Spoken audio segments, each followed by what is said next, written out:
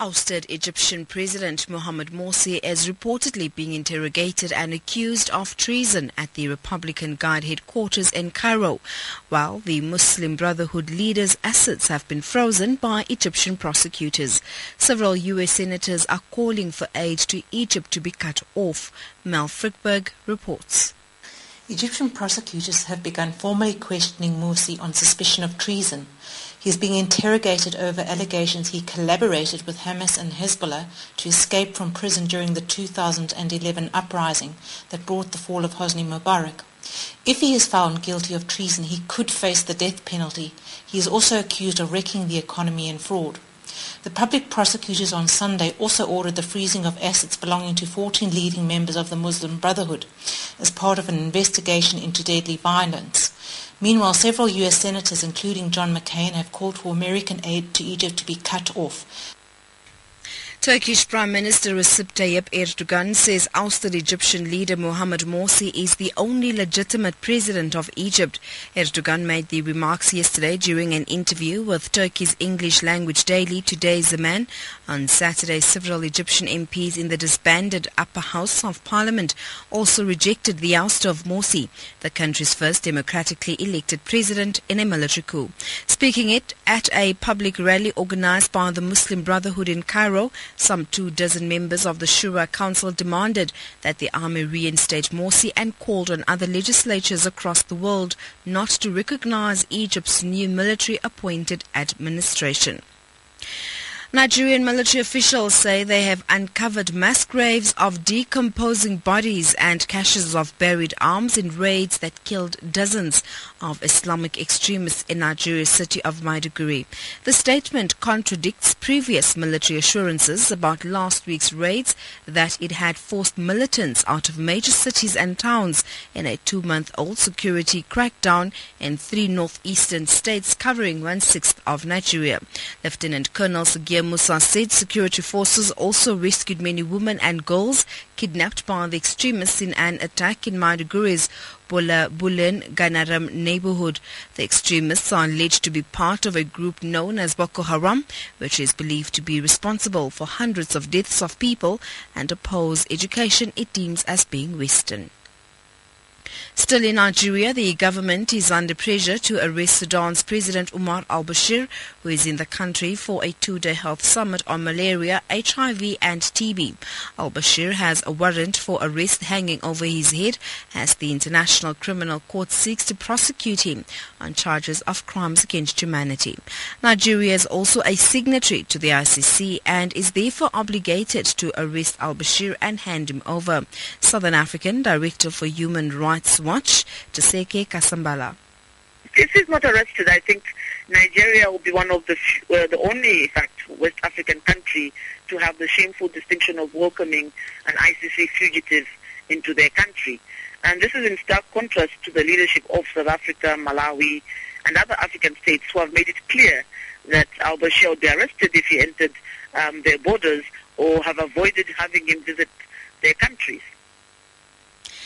The head of the AU-UN mission has called for a review following the deaths of 7 peacekeepers in an ambush in Darfur. Attackers who killed 7 peacekeepers in Sudan's Darfur were armed with anti-aircraft guns. Saturday's ambush left 7 Tanzanian troops dead and wounded 17 other military and police personnel from the African Union United Nations mission in Darfur. UNIMIT Chief Mohammed Ibn Chambers spoke after returning from Khor Achebe, where the patrol was based north of South Darfur state capital, Niala. Recapping the top stories, ousted Egyptian President Mohamed Morsi reportedly being interrogated and accused of treason at the Republican Guard headquarters in Cairo. Nigerian military officials uncover mass graves of decomposing bodies in raids that killed dozens of Islamic extremists in Maiduguri.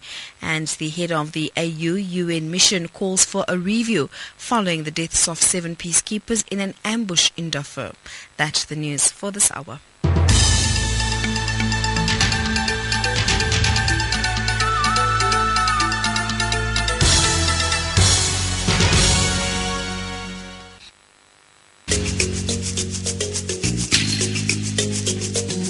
This is Channel Africa, South Africa's official international public radio station on shortwave, internet and satellite. From an African perspective, listen to Channel Africa in English, Kiswahili, French, Silozi, Portuguese and Chinyanja, informing the world about Africa.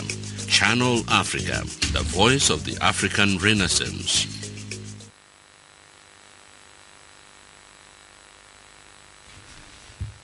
Well, thank you to Anne Musa there for that news update just before we went into that short break. You are tuned in to Channel Africa here, and this is, of course, African Dialogue. This is the kickstart to your week-long dialogue with us, which is, of course, between Monday and Thursday at 1100 hours. That is Central African time. And in terms of time right now, the time is 8 minutes after 11, that is, of course, Central African time. My name is Zikona Miso. And, of course, please do remember that you're welcome to interact with us via Facebook and Twitter, or you can simply SMS your views on today's topic to +27 823 325 905. That's +27 823 325 905. Let me remind you that on Twitter, our handle is @ChannelAfrica1. That's @ChannelAfrica1, and you can hashtag African Dialogue to have that debate with us and just share your sentiments with us as we discuss today's particular topic. Now today, as I've mentioned before, we are discussing a case of alleged discrimination that's against HIV positive soldiers and recruits in the South African National Defence Force. The South African-based Treatment Action Campaign says it's disappointed by the country's National Defence Force's alleged discrimination, this against HIV positive soldiers and recruits. It says the Defence Department was a pioneer in HIV/AIDS treatment. This as it was the first in the country to roll out antiretroviral treatment before government implemented its program. Now, following the allegations, 3 SANDF recruits, alongside unions SASFU and SANDU, as well as rights organization Section 27, have filed papers in the North Gauteng court, that's in the capital city of South Africa, Pretoria. That's challenging the alleged continuous discrimination of infected soldiers and the recruits there in the Defence Force. But without delving too much into the details, let's welcome our guests who are going to be discussing this particular issue with us today. Now on the line, I do understand that we do have Biki Greef, who is SANDU's National Secretary. Biki, are you there? Biki? Okay, we are still to get Biki Greef on the line, who is with the South African National Defence Union. He is the National Secretary there. In studio with us, we do have Nonkosi Khumalo, who's the Treatment Action Campaign Chair Lady. Good day, Nonkosi, and welcome to African Dialogue. Good day, and good day to the listeners.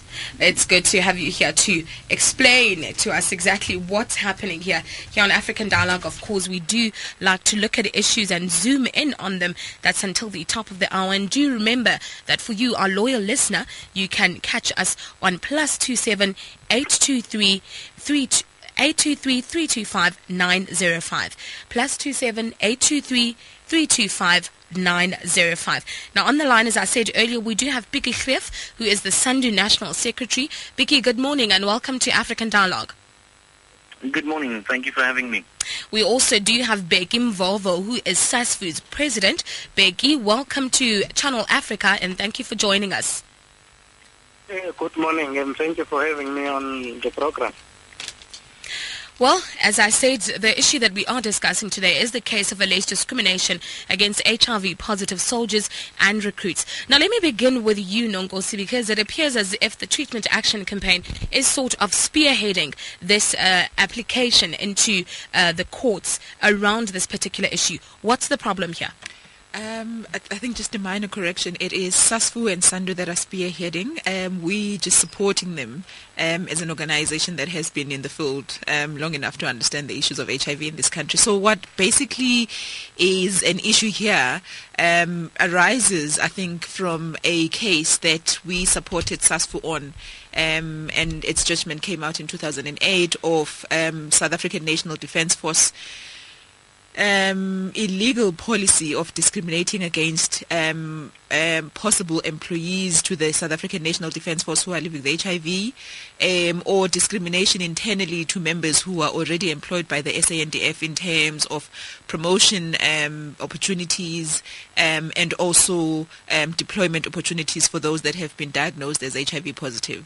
Becky, now can you elaborate for us on exactly what it is that is meant when we say, that there's alleged discrimination against these soldiers and recruits? What is it that is happening? Can you give us an elaboration of exactly what is taking place in that regard? Is that I'm sorry, are you talking? Picky? Yes, Becky, you may go ahead when you're ready. Sorry, are you talking to Peggy because I'm Peggy, or are you talking to Peggy? Hi, Becky. Use your surname and say Peggy Mvovo or Peggy Krev so that we know exactly who you're talking to.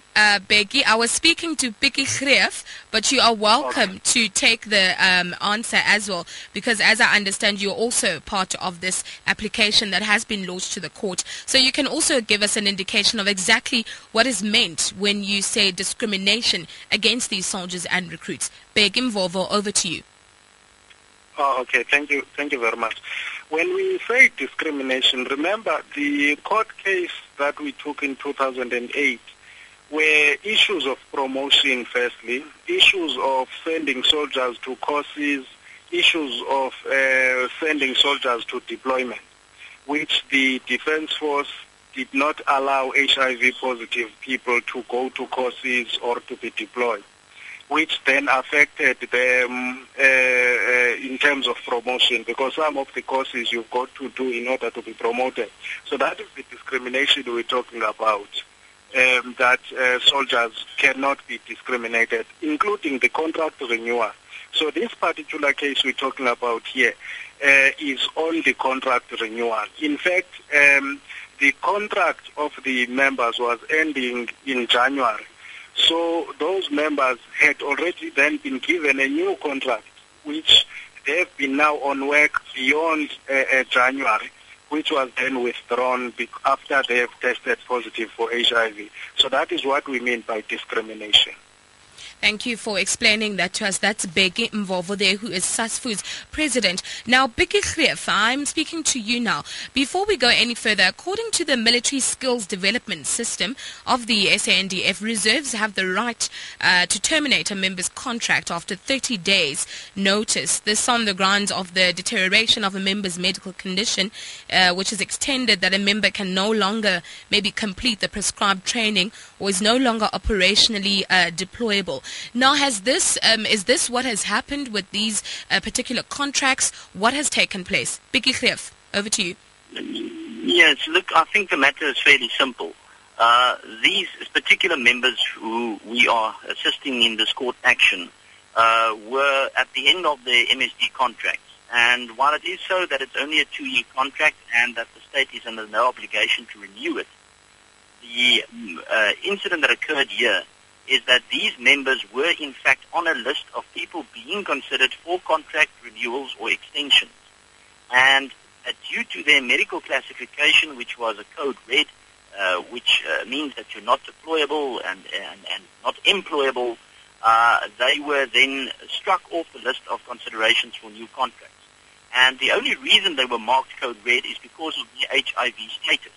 Now, it's quite clear from the 2008 court case that the SANDF is not allowed to consider a person's HIV status as a matter relevant to his employment in the Defence Force. So, in reality, what's happening here is these people are being refused further contracts because of their HIV status. That is unlawful discrimination. That is contrary to the previous court order, and that is why we're taking the action. Just for the bonus of the people who are none the wiser when it comes to this 2008 case by the AIDS Law Clinic, can you just elaborate for us about it and, of course, its outcome, so that we have just a greater context of what you mean when you keep referring to that particular case?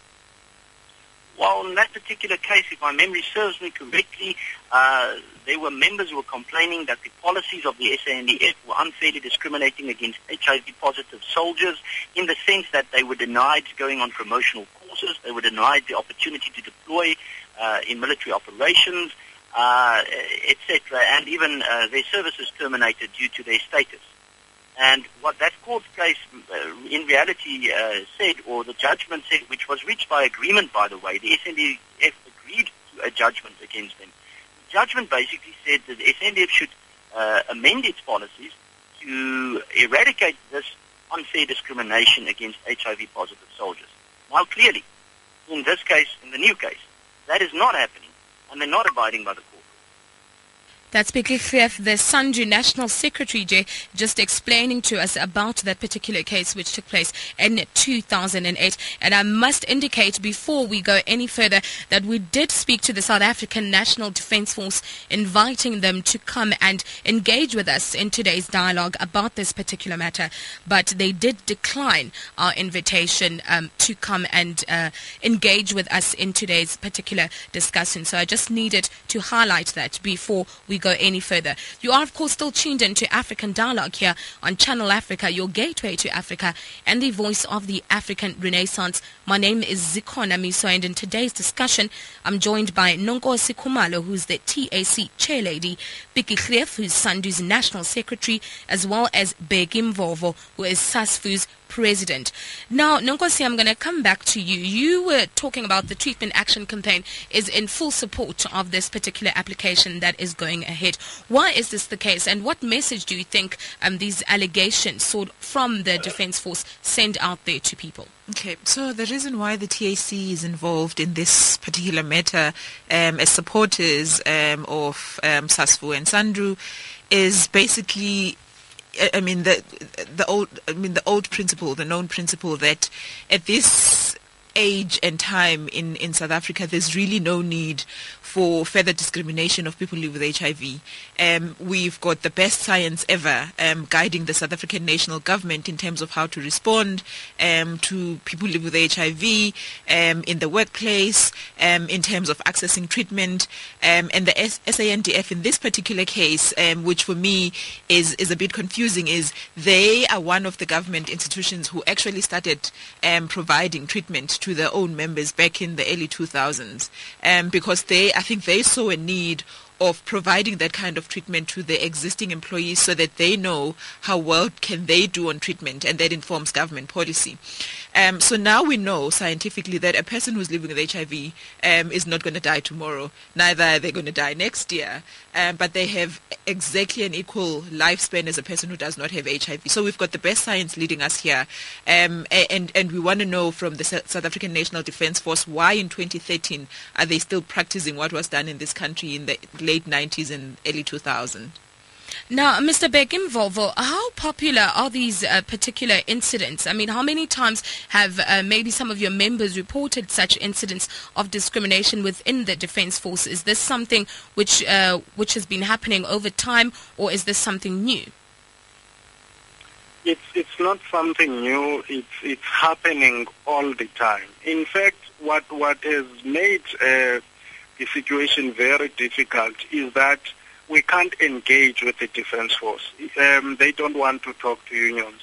You'll remember, as Bekkie has said, that there was an agreement that we need to talk to each other, and the then AIDS Law Project and ourselves as such, we did participate in the formulation of the new policy. So there were constant talks between ourselves and the Defence Force at the time. But afterwards, then we saw a changed attitude where the Defence Force did not want to engage the unions, where we couldn't highlight the problems that the members were faced with. They have never changed the requirements for there's a status which they call G1K1.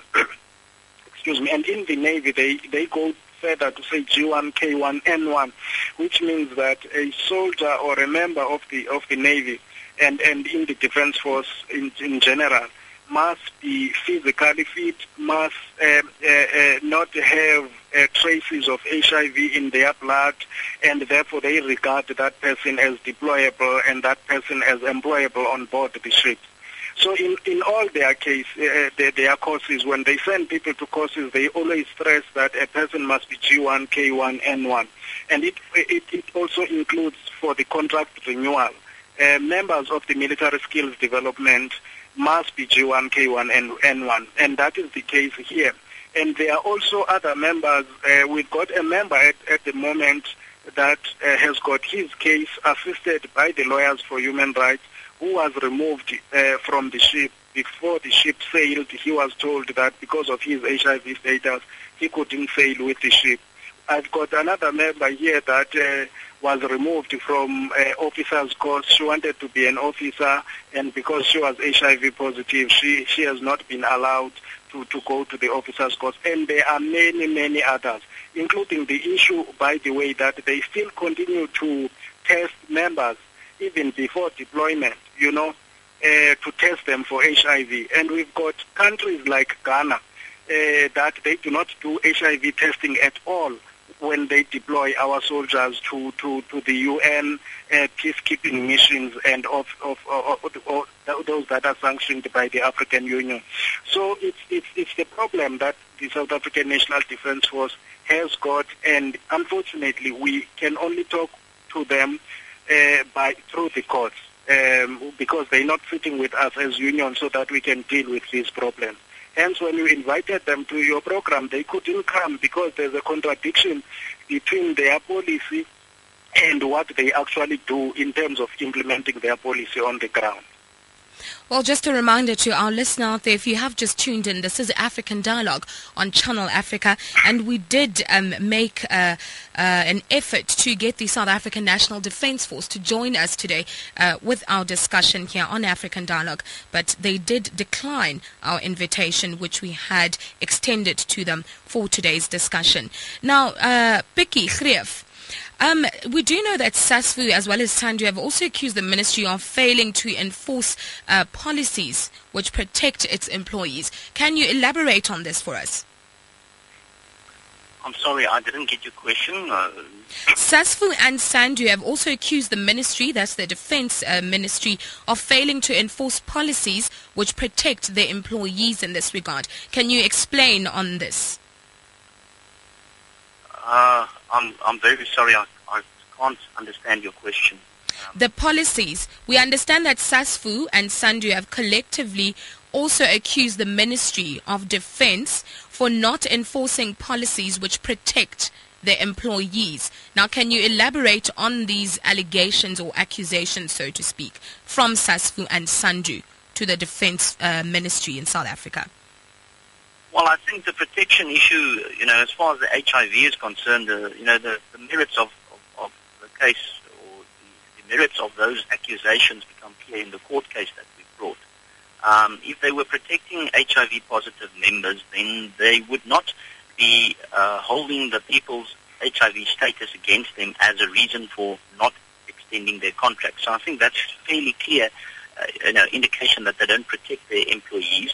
I think Bheki Mbovu also said at the press conference that we had that, there are more things that the employer can do to make soldiers on deployment and during training and so on and away from home more aware of, proper behavior, proper sexual behavior, good practices, safe practices, etc. Some more training programs maybe that can be conducted. It really is an obligation by the state, even if it's only a moral obligation, but it's an obligation by the state to also teach its employees about things like HIV, how to prevent it. And I think the point that Bheki was making during the press conference is that certainly the Defence Force has not done enough to make soldiers aware of these issues and train them in these issues also. Well, that's Pikkie Greef there. He is the SANDU National Secretary, that is the South African National Defence Union here in South Africa. This is still African Dialogue on Channel Africa, the voice of the African Renaissance. We're just going to move into a short break now, and we will come back after this.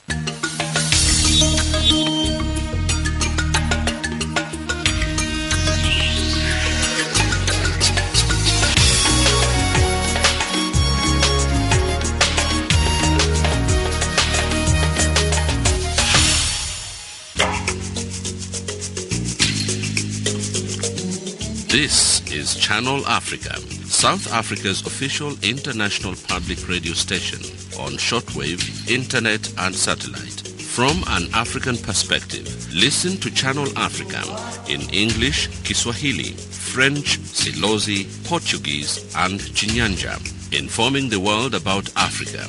Channel Africa, the voice of the African Renaissance. And welcome back after that short break here on African Dialogue. This is Channel Africa, the voice of the African Renaissance. At this very moment, we are on the frequency 9625 kilohertz. That's on the 31 meter band to Southern Africa. My name is Zikona Miso. Do remember that African Dialogue comes to you every Monday to Thursday at 1100 hours Central African time. And you're more than welcome to interact with us via Facebook or Twitter, or you can simply SMS your views to +27 823 325 905. Take a pen and write it down. It's +27 823 325 905. And of course, today on African Dialogue, we're discussing a case of alleged discrimination that's against HIV positive soldiers and recruits in South Africa in the South African National Defence Force. Now, on the line, we have Biki Gref, who is SANDU's National Secretary. In studio, we've got Nonkosi Khumalo, who's TAC, that's Treatment Action Campaign's chair lady, as well as Bheki Mvovo, who is the SASFU president. They've been engaging with us today as we discuss this particular and pertinent issue.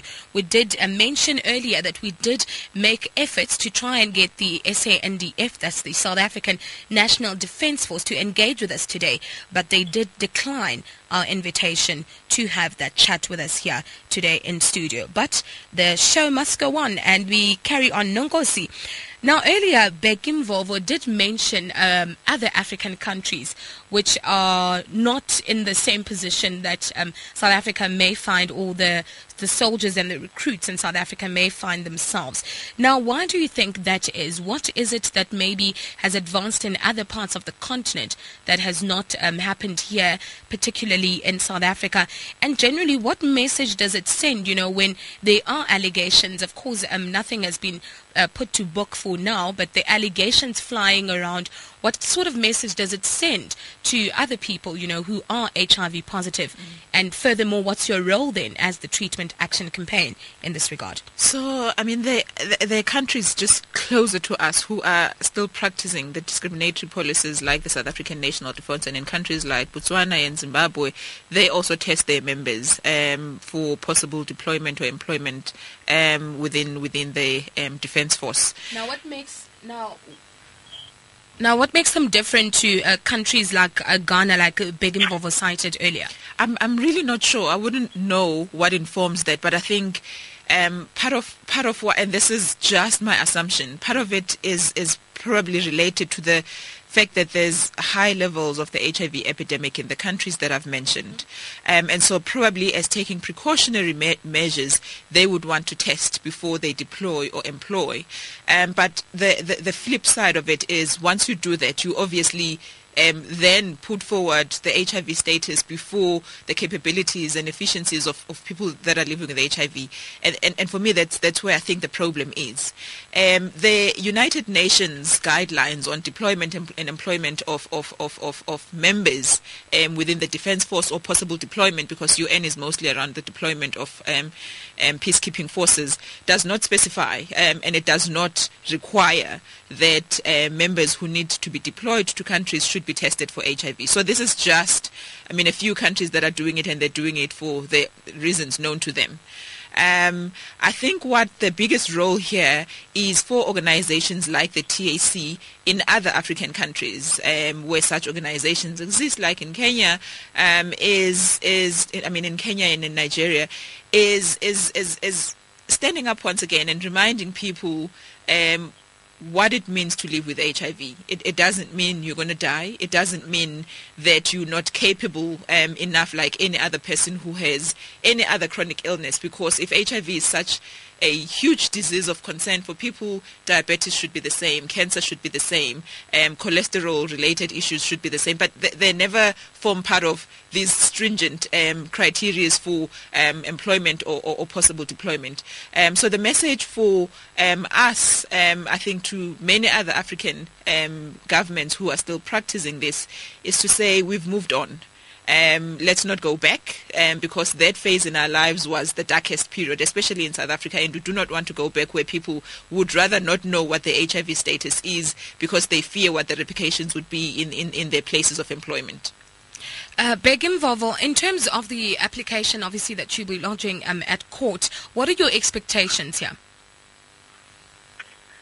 Our expectation is that the members that their contract has been terminated are going to be reinstated. They are going to be given, it's called a CSS contract, which means a core service system contract. That's the employment into the South African National Defence Force after they have finished their 2-year military skill development program. So that's our first expectation. The second one is that the Defence Force will then have to do away with the requirement for members to be HIV negative in order to be given a core service system contract. So that is our expectation in the outcome of the case. We know that the other issues that we had already raised earlier about sending members to courses as well as deploying members, there is already a policy, but it's not being implemented. So it then becomes our expectation that the Defence Force must implement their own policy with regard to HIV positive soldiers in all respects.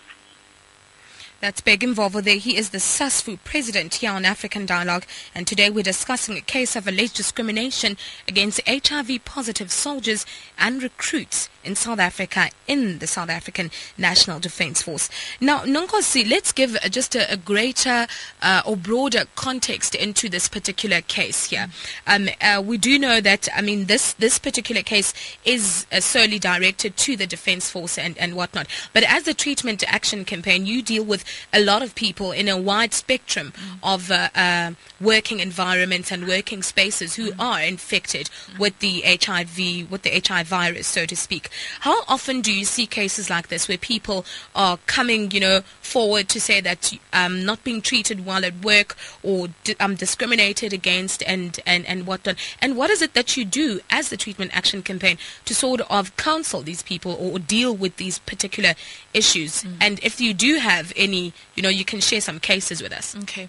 I can honestly say that in the recent past, we actually seeing less and less of these cases in the broader environment.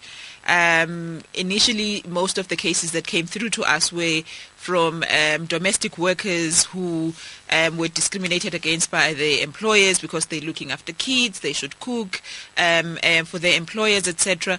And that's where many of the cases came from. At the time when the South African government policy was still also not friendly enough towards people with HIV, we were getting a lot of those from even big employers like the South African Airways and people in the private sector being discriminated against. And we did quite a lot of work to change the attitudes of the employers. Not all of them obviously have joined the group or jumped into the wagon and singing from the same page with us. But there's definitely a decline in the reported cases of discrimination. But in cases where such arises, we obviously try as much as we can to engage with the employers themselves, because they also need to understand what their obligations are as the employers in terms of the well-being and health of the employees. In cases where an employee is living with HIV, we also encourage workplaces to have wellness programs. So not just wellness programs because there are people who live with HIV, but wellness programs for many other people who might have chronic illnesses that requires much attention as HIV. And obviously, for one to be able to disclose in their workplace environment, there has to be a conducive environment where they actually encouraged to be open about their different illnesses.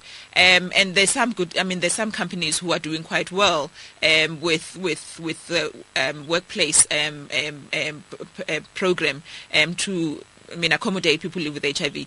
They're not that popular yet for now, but I think the fact that we're not seeing as much of the reported cases is also a sign that it really is not much of an issue for most employers than it did before. But the domestic workers industry still remains very, I think, a number one sector where such is still continuing, including the trucking industry. So in the trucking industry, you get diagnosed with HIV, it's known by the employer, you get deployed to cleaning services in the company. So we're still engaging in those particular cases, but we also encourage people to come forward, because unless we get these stories reported to us, we really can't intervene in those sectors. Yeah.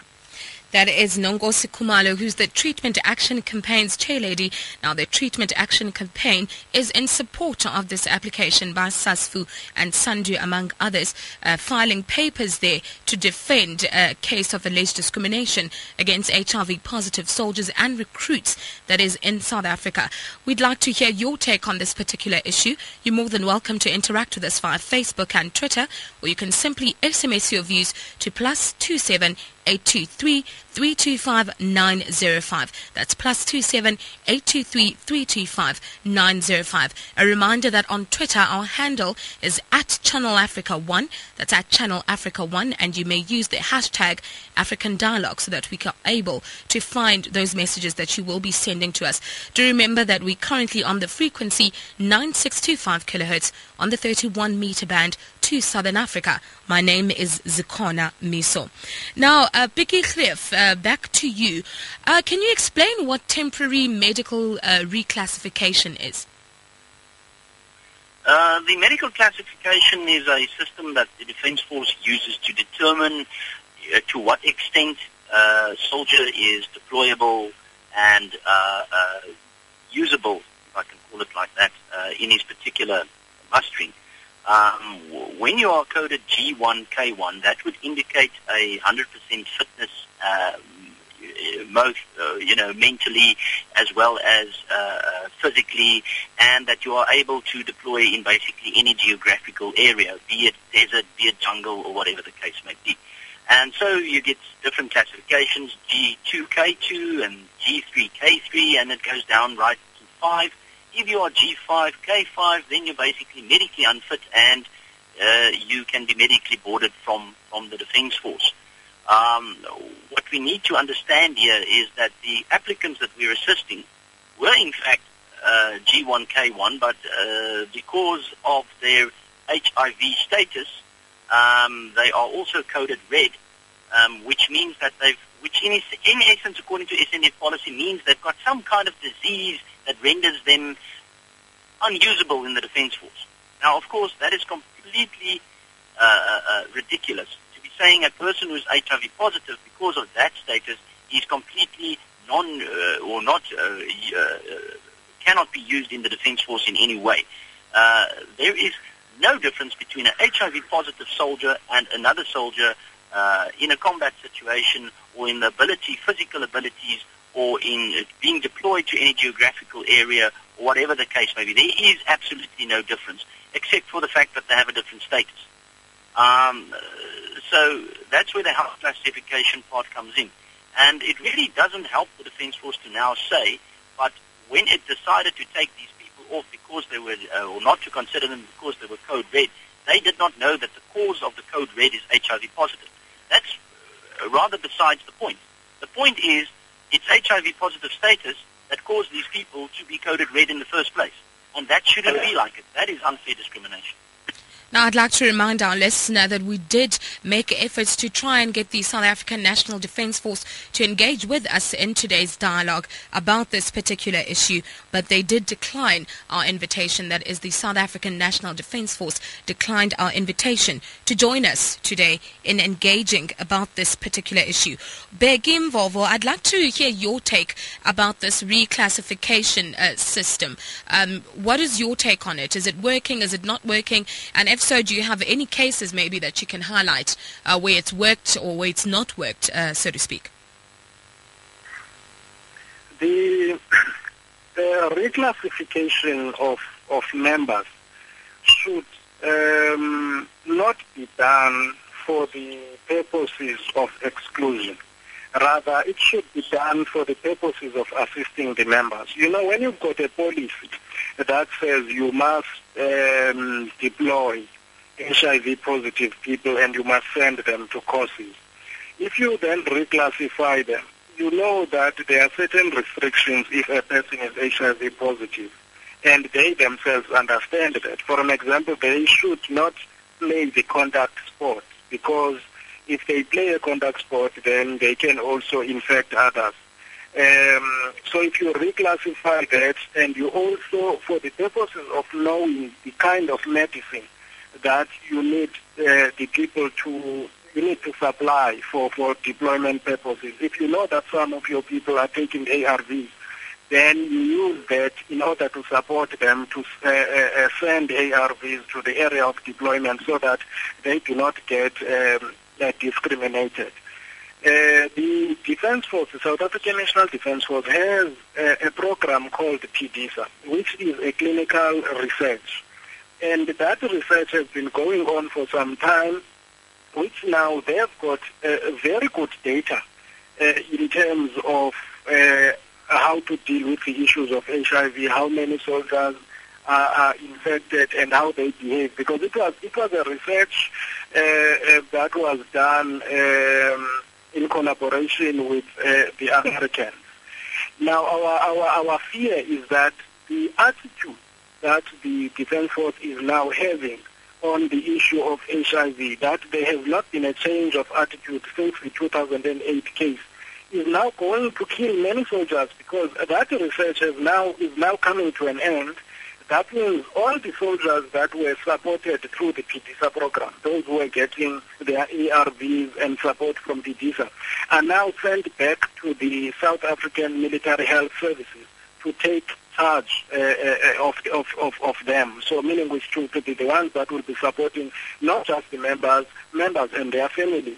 So if the attitude at this moment of the Defence Force does not change, it means those members that were on that program already, that are already receiving the ARVs, they are actually going to die. You know, hence it's so important for us to make sure that we win this case, to make sure that the Defence Force understands that they've got a bigger and a greater responsibility, not only to the members of the Defence Force, but to their families as well. So well, there are many members that it does indeed sound like there is a lot of dynamics around this particular issue, and unfortunately, Bheki Mvovo, we don't have enough time to just delve deeper into all of them, but we do appreciate all three of our guests today for coming into studio, or on the line for some of them, and just joining us to just give us clarity about this application, which will be going to court. That's at the North Gauteng High Court in the capital city, Pretoria, here in South Africa, about a case of alleged discrimination against HIV-positive soldiers and recruits. And right now, I'd just like to take this time to thank our guests. That's Bheki Greef, who is SANDU's National Secretary, Nonkosi Khumalo in studio with us, who is TAC's chairlady, as well as Bheki Mvovo, who is SASFU's president. Thank you so much for joining us, and thank you for the clarity that you've been able to give us. We will be watching that case very closely to see exactly how it unfolds. You're still tuned into African Dialogue, and you tuned into Channel Africa here, the voice of the African Renaissance. And without wasting any more time, let's check what's happening in economics with Wisani Matebula.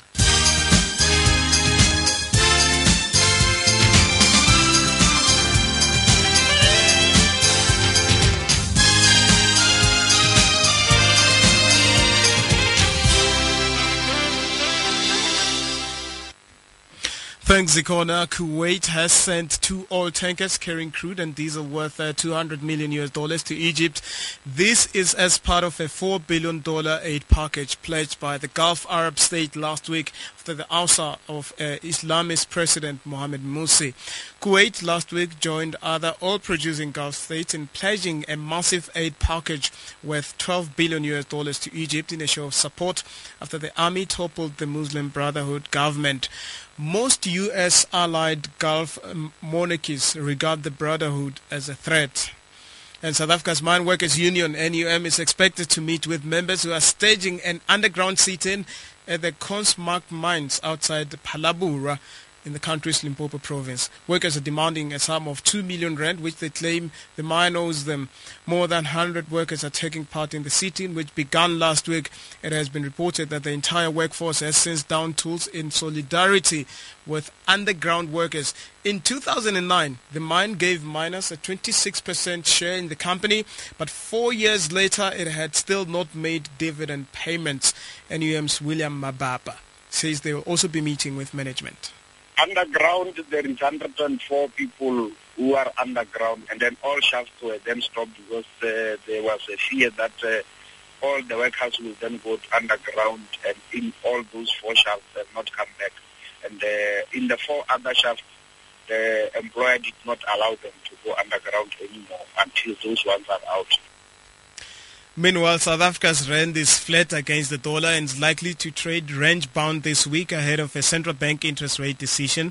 The South African Reserve Bank is expected to keep its repo rate unchanged at 5% at the end of its policy meeting on July the 18th, and the rand is likely to hold steady amid cautious trading in the next few days. Jane Matebula has more. U.S. Federal Reserve Chairman Ben Bernanke is also due to address Congress on July the 17th and 18th, which could shed further light on the tempering of the bank's stimulus program. A slowdown in the Federal's bond purchases and a strengthening of the dollar could keep the rand vulnerable in the medium term. Government bonds were barely changed, with the yield on the 2026 issue up 1 basis point at 8.025%, and that on the 2015 paper down half a basis point at 6.11%. For Channel Africa News, Jane Matebula.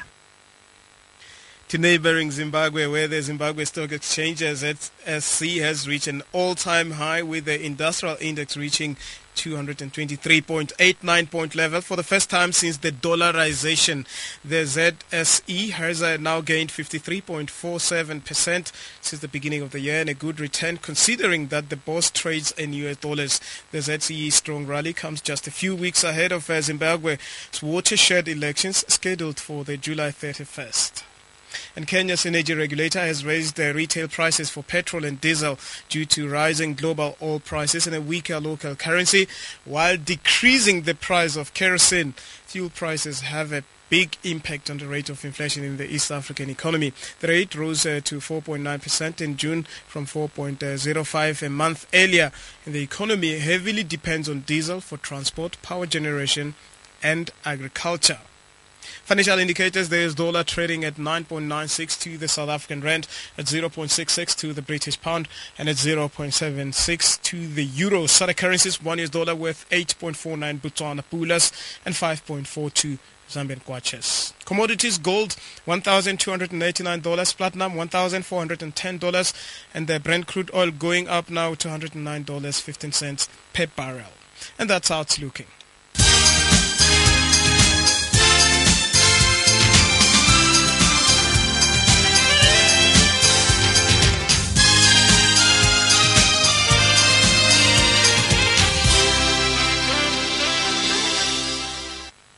Thank you, Isani. And now it's over to Tami Kluza with what's happening in the sporting field.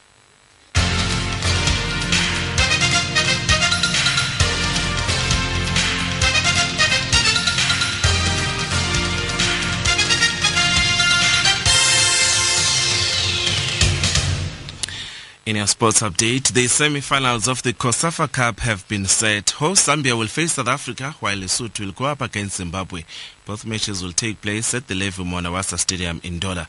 Channel Africa's Namuchana reports. The first match will start at 17 hours. Then the second match will kick off at 20 hours. To all our listeners, they should bear in mind that this match is starting at 20 hours. That's South Africa versus Zambia. But from the look of things, it's like Zambia have got upper hand against South Africa. Though it should be noted that the game of football is full of misfortune. We might say that Zambia will beat South Africa. So maybe ultimately at the end of the day, South Africa might triumph. But the Zambia national soccer team called Rena. So from what he said yesterday after they beat Mozambique by 3-1, Rena was bubbling with confidence. He said there is no way that South Africa can beat Zambia on Wednesday. They will do their level best not to beat South Africa. But equally, that's what the South African coach Gordon English would be saying. They're saying they are not here to just make up numbers. The match as they respect the host nation Zambia. They are looking to progressing to the finals that will be played at the same venue. The other semi-final match between Zimbabwe and Lesotho, this one is a bit tight to call. As you might be aware that so far Lesotho have been very, very, very impressive. They have managed to come this far. Because most of their games, they have been coming from behind and winning their games. So I think they might give Zimbabwe a good run for their money. Though a lot of soccer pundits are saying maybe Zimbabwe will beat Lesotho, but I don't think so. From the way Lesotho has been playing, I'm foreseeing a very tight match. The home-based Super Eagles are expected to resume camp today ahead of the all-important clash against the Elephant of Ivory Coast in the return leg of their 2014 African Nations Championship.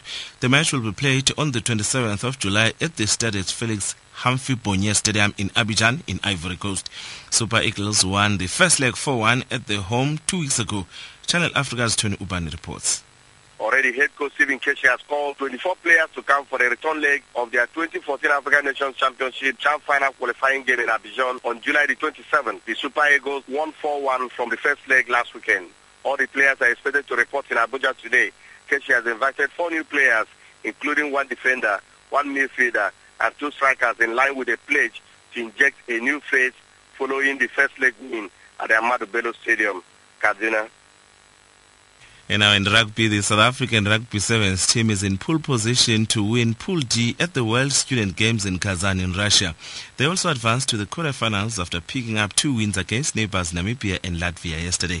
They meet Japan today, and head coach Ian Campbell Magichi is positive that his team will get the desired result. We need to win to beat Japan to win the group session. If you won the group, then your way to the quarterfinals and finals is going to be much easier. That is vital. That's why our plan is that we're going to have a video session between 10 and 11 just to see what happened the previous day. And then we're going to talk about our performance against Japan, how we're going to deal with that situation. And then at 15:08, we'll play Japan. And now in golf, Phil Mickelson has won the Aberdeen Asset Management Scottish Open at Castle Stewart, enjoying the ideal preparation for the Open. It's the world number 8's first win on the links course, claimed in a playoff against Brendan Grace. Nick Dye reports.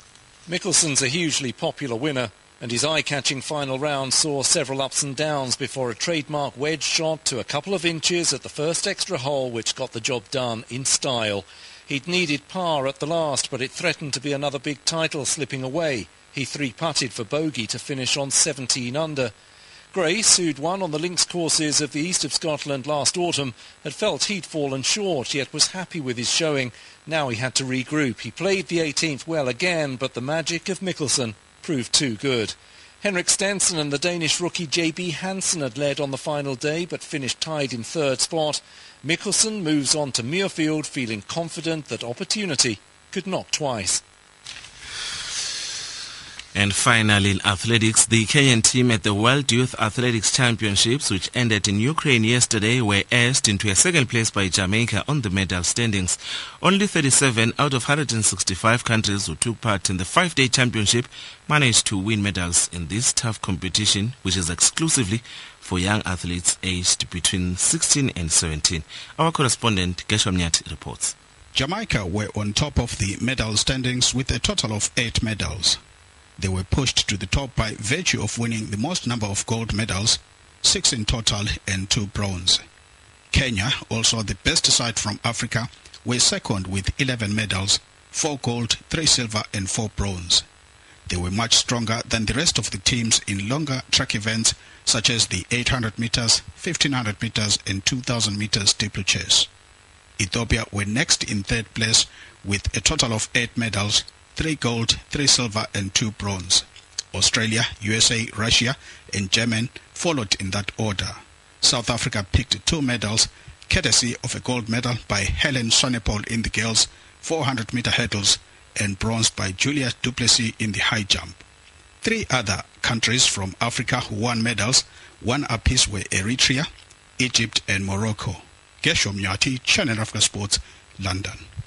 And that's the end of our sports. Stay tuned to Channel Africa.